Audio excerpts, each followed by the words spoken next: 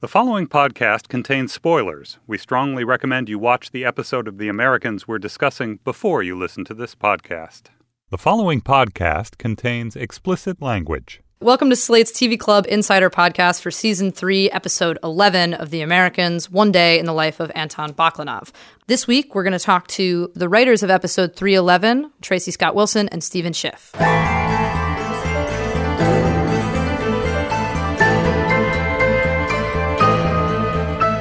I'm here today with my bosses, Joel Fields and Joe Weisberg, and the writers of this episode, Stephen Schiff and Tracey Scott Wilson. Hi, guys. Hello. Hey. So, Tracey and Stephen, before we jump into this episode, I'm curious about your background. You guys are not strictly television writers.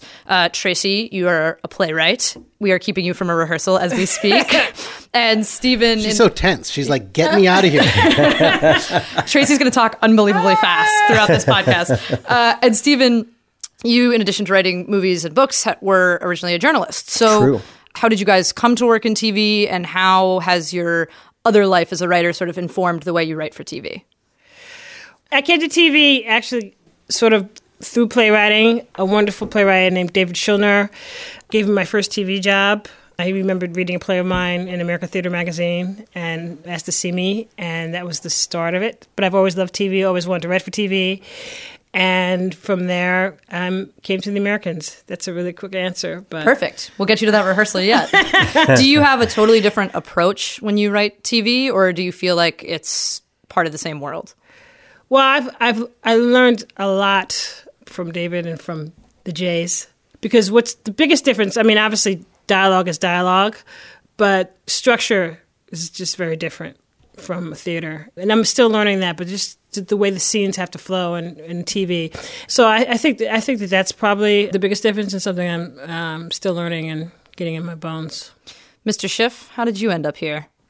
I was a journalist, as you say. I was at The New Yorker writing those big, long pieces, and I was at Vanity Fair before that. I then began writing movies, and that sort of took off, and I went away from journalism and wrote movies for a number of years. And I have to say, I was sort of snobbish about TV. I didn't want to go there, but TV then was not TV as it is now. And suddenly I began to see that I was, as a viewer, increasingly interested in TV. And I was, this efflorescence of the hour-long cable drama was, changing my viewing habits, changing, my intake of culture. It was seeming to become important. And one of the things I really liked was this show on FX called The Americans, and I was watching it. And my wife and I were saying, this might be the best thing on TV. And then suddenly... Stephen, you're already hired. You don't have to try to. No, it was really true. and then suddenly my board-stiff TV agent, because I just had been ignoring him, was saying, do you want to go talk to these guys? That they're actually in New York, and they're looking to hire someone like you. And I did, and I went, what am I doing? This is going to be great. So I joined the writing room of The Americans, and it was really, really fun and different. And I remember the Jays watching me walk around with this big smile on my face. And I loved collaborating. I loved breaking a story in this way with a room full of brilliant people.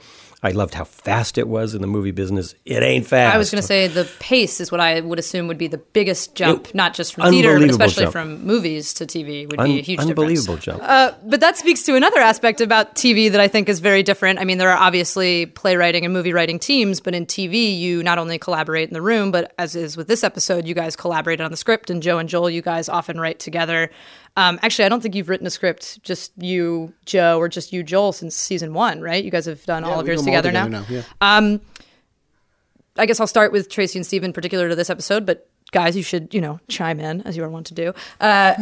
What is the process like? Every team, I'm sure, is different, but you guys don't always write together, obviously, and you've written with other writers on the show. Stephen, you wrote an episode with Stu Zickerman last year, and did you write one with Peter before? No, you and Peter are just always cavorting together. Yeah, no, we just hang out. You were one with Stu also. You've each written one with Stu, right? No, not me. No, I hang out with Stu as well. This is where the confusion is coming in. With this episode in particular, how did you guys collaborate on writing it, going from the story to the actual script? Can you walk us through just how you guys kind of broke it down? Who did what? Well, we had worked together closely on episodes 5 and 6. That's right. Your episodes were back to back. We're back to back, and the way we were doing it this year, we were cross-boarding, so we were doing sort of 2 episodes at once. So we were already sort of teamed up and feeling like a team from that. Because when your stories are close together, even if you're not writing together, inevitably you're working closely with whoever's next or before you, because story continuity and who's doing what and things like that. And also, I mean, the way this show works in general, story is all of ours to share. Kind of, we develop, we break it, and then it falls where it falls. It's not sort of, this is my story and I'm getting it and you're not getting it in episode 6. No, it falls where it falls, and so we're all kind of writing it together and figuring out together. And sometimes one of us will write something that winds up 3 or 4 episodes later in someone else's script. It's just the way it is. So we had a sort of collaborative feeling for each other to begin with. But then we broke down different storylines in the script for each person. I'm nodding. I didn't realize. No, I'm handing it to you now to finish. Yeah. We're collaborating. Yeah, no, it felt very easy, actually. I only collaborated once in my regular life, and it was a horrible disaster. So I was a little scared, but then, as Stephen says, getting to know him doing 5 and 6, and it was just really very easy, and really it was quite healing actually from that bad. This is an episode that had a certain level of romantic, explicit intensity, let's say, and as I recall, you mean there sex? There was some sex in this episode, and there was one scene in particular that I think you guys worked on the telephone, but there may have been some people overhearing you work on that. Yes, there was a sex scene I was very excited to write, and me and Stephen were editing the script. It was it was very early in the episode, very early scene. Yeah, and we ended up talking about it for 30 minutes, and at one point, Karen, my partner, came in the room and was like, "You're still talking about that?" I think it was longer. Right. I think it was longer, and I think, and I was we were at Tracey was at her house, and I was at mine, and my wife was sitting there listening to, I mean, you've seen everyone listening to this may have seen the episode. So listening to, me saying, I don't know if right here we say, I want you wet. I think he has to put his hand down, and my wife is sitting there. I hope this is work. I mean, we have the same thing in the office where we'll have like a meeting with 12 people in it and have this long discussion about "I want you wet" and have to like take that line apart, and it's a very clinical discussion of a very non-clinical line. You feel like you're almost in a gynecologist's office sometimes, and actually more explicit things than that by far. Much more. What someone is actually doing and whether they should do something else. And nothing is quite as unsexy as the choreography of a sex scene, really, once you start talking about it and breaking it down into all of its pieces. But I think like when people analyze comedy and suddenly it ain't funny anymore. It's not so funny. I think that line, though, it's so funny that was what you guys were talking about when you were getting overheard. I have never seen such intense debate among the writers' room as whether or not to include the line, "I want you wet." I thought that was so funny. And I kind of couldn't believe it ended up in the episode because there were very strong opinions. But we're still editing the episode as we record this podcast, so don't lose the wet. Podcast listeners, if you didn't hear it last night, you know how it landed. There was a whole school of thought that it was like going too far, and then a whole other school of thought that it was the greatest thing ever. Without and then, by the way, and then in the editing room, as we explore, I don't think the question is going to be whether it's too far or not, but I think that we'll explore. Or not far enough. We'll explore what feels the most real in the scene. Yeah. And, it's while we're talking about this, it maybe is worth mentioning that our discussions in forming these scripts are actually among the most profound discussions about anything I've ever had in any context, including, our lunch times, because we really strangely, this atmosphere of, there is a lot of self-exposure, a lot of sharing that sort of doesn't leave the room, a lot of self-searching, a lot of, exploring one's past and one's own deeds and one's own mistakes. Sort of earth-shattering issues are discussed routinely, because we're on our way to using them to tell a story. But if this tape was running during our whole writers' room and lunches, might be some pretty interesting, even I dare say, penetrating, searching reading. But what was that like for each of you guys coming into a place where we explicitly said we say at the beginning of every season that this writers' room is a sacred space and that everything that stays here is sort of treated the way a therapist's office is treated. It's private and not repeated. Uh-huh. What's it like? What was it like for each of you to be in that room sharing that sort of stuff? Because, Stephen, you're right. It's never going off on a tangent, but that stuff gets reflected into the material. This is actually sort of what I find similar to playwriting, is that playwriting is a very collaborative experience. It's very intimate. I find it actually feel kind of safe because you're with someone who only wants the best for the show. I just find with these writers, there's just sort of like not a lot of ego about it. It's just like, here's this line, here's that line, throwing it out. And if you don't want it, there's not, that bruised feeling. So it feels like a safe space to discuss it. So I didn't realize we were talking about I Want You Wet for 30 minutes because it just felt very normal and very easy. And then of course when she told me that, I felt really self-conscious and weird. Oh, really? Yeah. So essentially what you're saying is your partner made you feel self-conscious and weird, but your writing partner, no problem. Exactly. Yeah. Which, I really hope Karen's not listening to this podcast. I love you, Karen. There is something where when we're having these discussions and you feel yourself going a little further than you've ever gone necessarily in a discussion with someone, you feel yourself opening something up.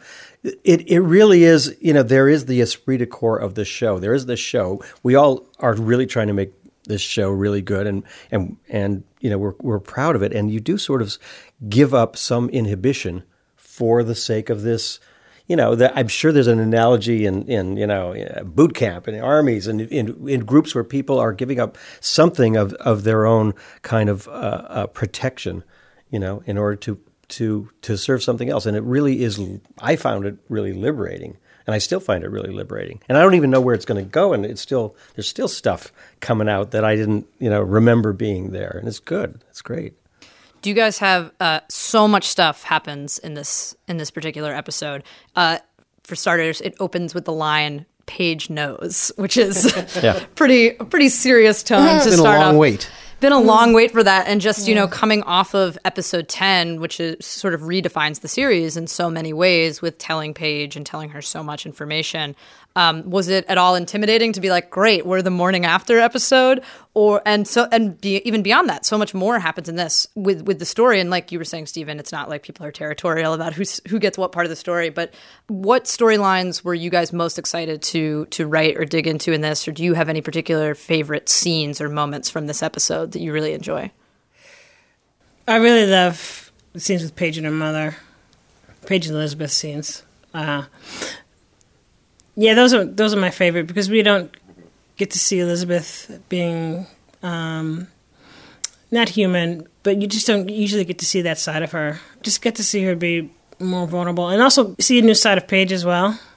Yeah, she really kind of grills them and puts them on the spot and like asks them so many questions. And I remember when you guys were working on that scene, kind of, again, over lunch, polling the office as to like just generating this enormous list of potential questions and then figuring out which one Paige would really gravitate to and what she would really want to know in this moment.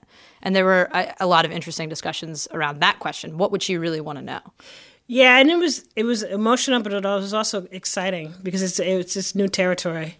I mean, we've all had personal situations where we've had, confrontations with our parents, but the level of stakes in this is just, I don't think most people have experienced. So it was exciting on a spy level and also exciting on a personal level. Well, kind of similar to that, the way we see Paige and Elizabeth behaving together differently, we really see Philip take a different tack with Gabriel in this episode. Stephen, can you sort of talk a little bit about that changing relationship? Because your episode's had a couple big scenes with those two. Yeah. I mean, Gabriel was their handler before season 1, and there's a long-standing relationship here that has a kind of, father, Gabriel as father, Philip and Elizabeth as progeny, and Philip particularly as a kind of son figure. And now there's a lot of tension in that relationship, and it's getting tenser and tenser and tenser because as Gabriel has been the kind of representative to the Jennings of the center's wish to turn Paige, or at least to inform Paige and then turn her, Philip has been resistant, and he's been turning to Gabriel and with his resistance and hitting a stone wall, and he's not liking it. And so, as he says, finally, as this thing pulls and pulls and pulls, now there's a new issue, which is Elizabeth's mother is dying, and Philip really wants to do something about it, and he really wants to get her to see her mother, and he's getting another stone wall from Gabriel, and finally he's exploding and saying, it's been, very unpleasant for me. It's been very. I've been hitting this wall again and again and again. I've been getting a lot of no from you. One of these days, I'm going to have to get a yes. And Philip is a guy who he's not just a son. He's a man, and he's got a lot of self-esteem, and he's got a lot of power, and he's a very proficient, powerful person. He wants to be considered for this moment, and he feels like he doesn't want to just be a tool of the center or of Gabriel. So there's tension there, and it's exploding. It's about to explode. Matthew would so appreciate that explanation much more than when I called him a house husband earlier this season. I heard that. So, he's a powerful house husband. Yes, that was a way better breakdown. I heard that. Yeah, that was Shouldn't have done that. Have some regrets about that. Well, another relationship that we see really changing or evolving in an unexpected way is with our title character of this episode, Anton, who started as a smaller character actually in your episode last season, Stephen. Yeah. And now we see his relationship with Nina is starting to change. And I think Nina is sort of taken by surprise with the way their relationship has changed. As he says to her, I thought you were another inducement. I thought that you were another just woman that was here. But she discovers this letter that he's writing to his son, this sort of epic tome, and really looks at him in a new way. Can you guys just talk a little bit about both what you were thinking in bringing these two very different characters together, but also how Nina, who we've seen jump into a lot of different relationships for a lot of different reasons, what she's thinking right now with regards to Anton? Anton, of course, has been working on this stealth project for the Russians and not getting very far because he hasn't had what he needs. So he's sort of languishing, and they send Nina after him, and they want to see what's really going on with him. And Nina is someone who has always been tossed around by men, always has used men. She's a survivalist really in the world of men. And suddenly there's this person who's touching her in a different way, and he has. We see in this episode that there are similarities between his situation and hers.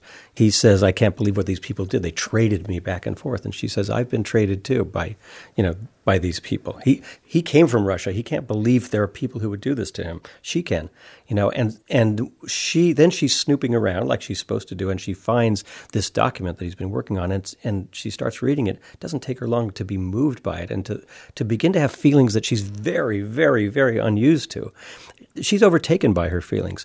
And in this one scene that I really like in the episode and that the actors perform so beautifully, which is in the dining facility of the scientific facility, they're sitting there talking, and Anton is really being open about his feelings about what's happened to him.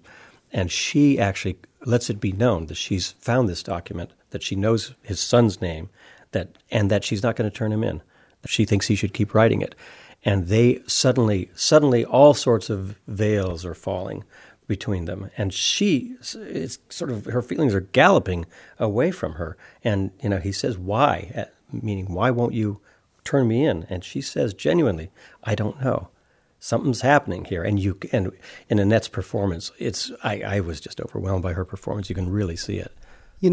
As soon as we broke the story that Nina was going to be going back to the Soviet Union, even though she was going to prison, we knew that her story was going to intersect with Anton's. So it was just interesting. They're on these, the stories have this kind of symmetry that they're both in a different kinds of prison.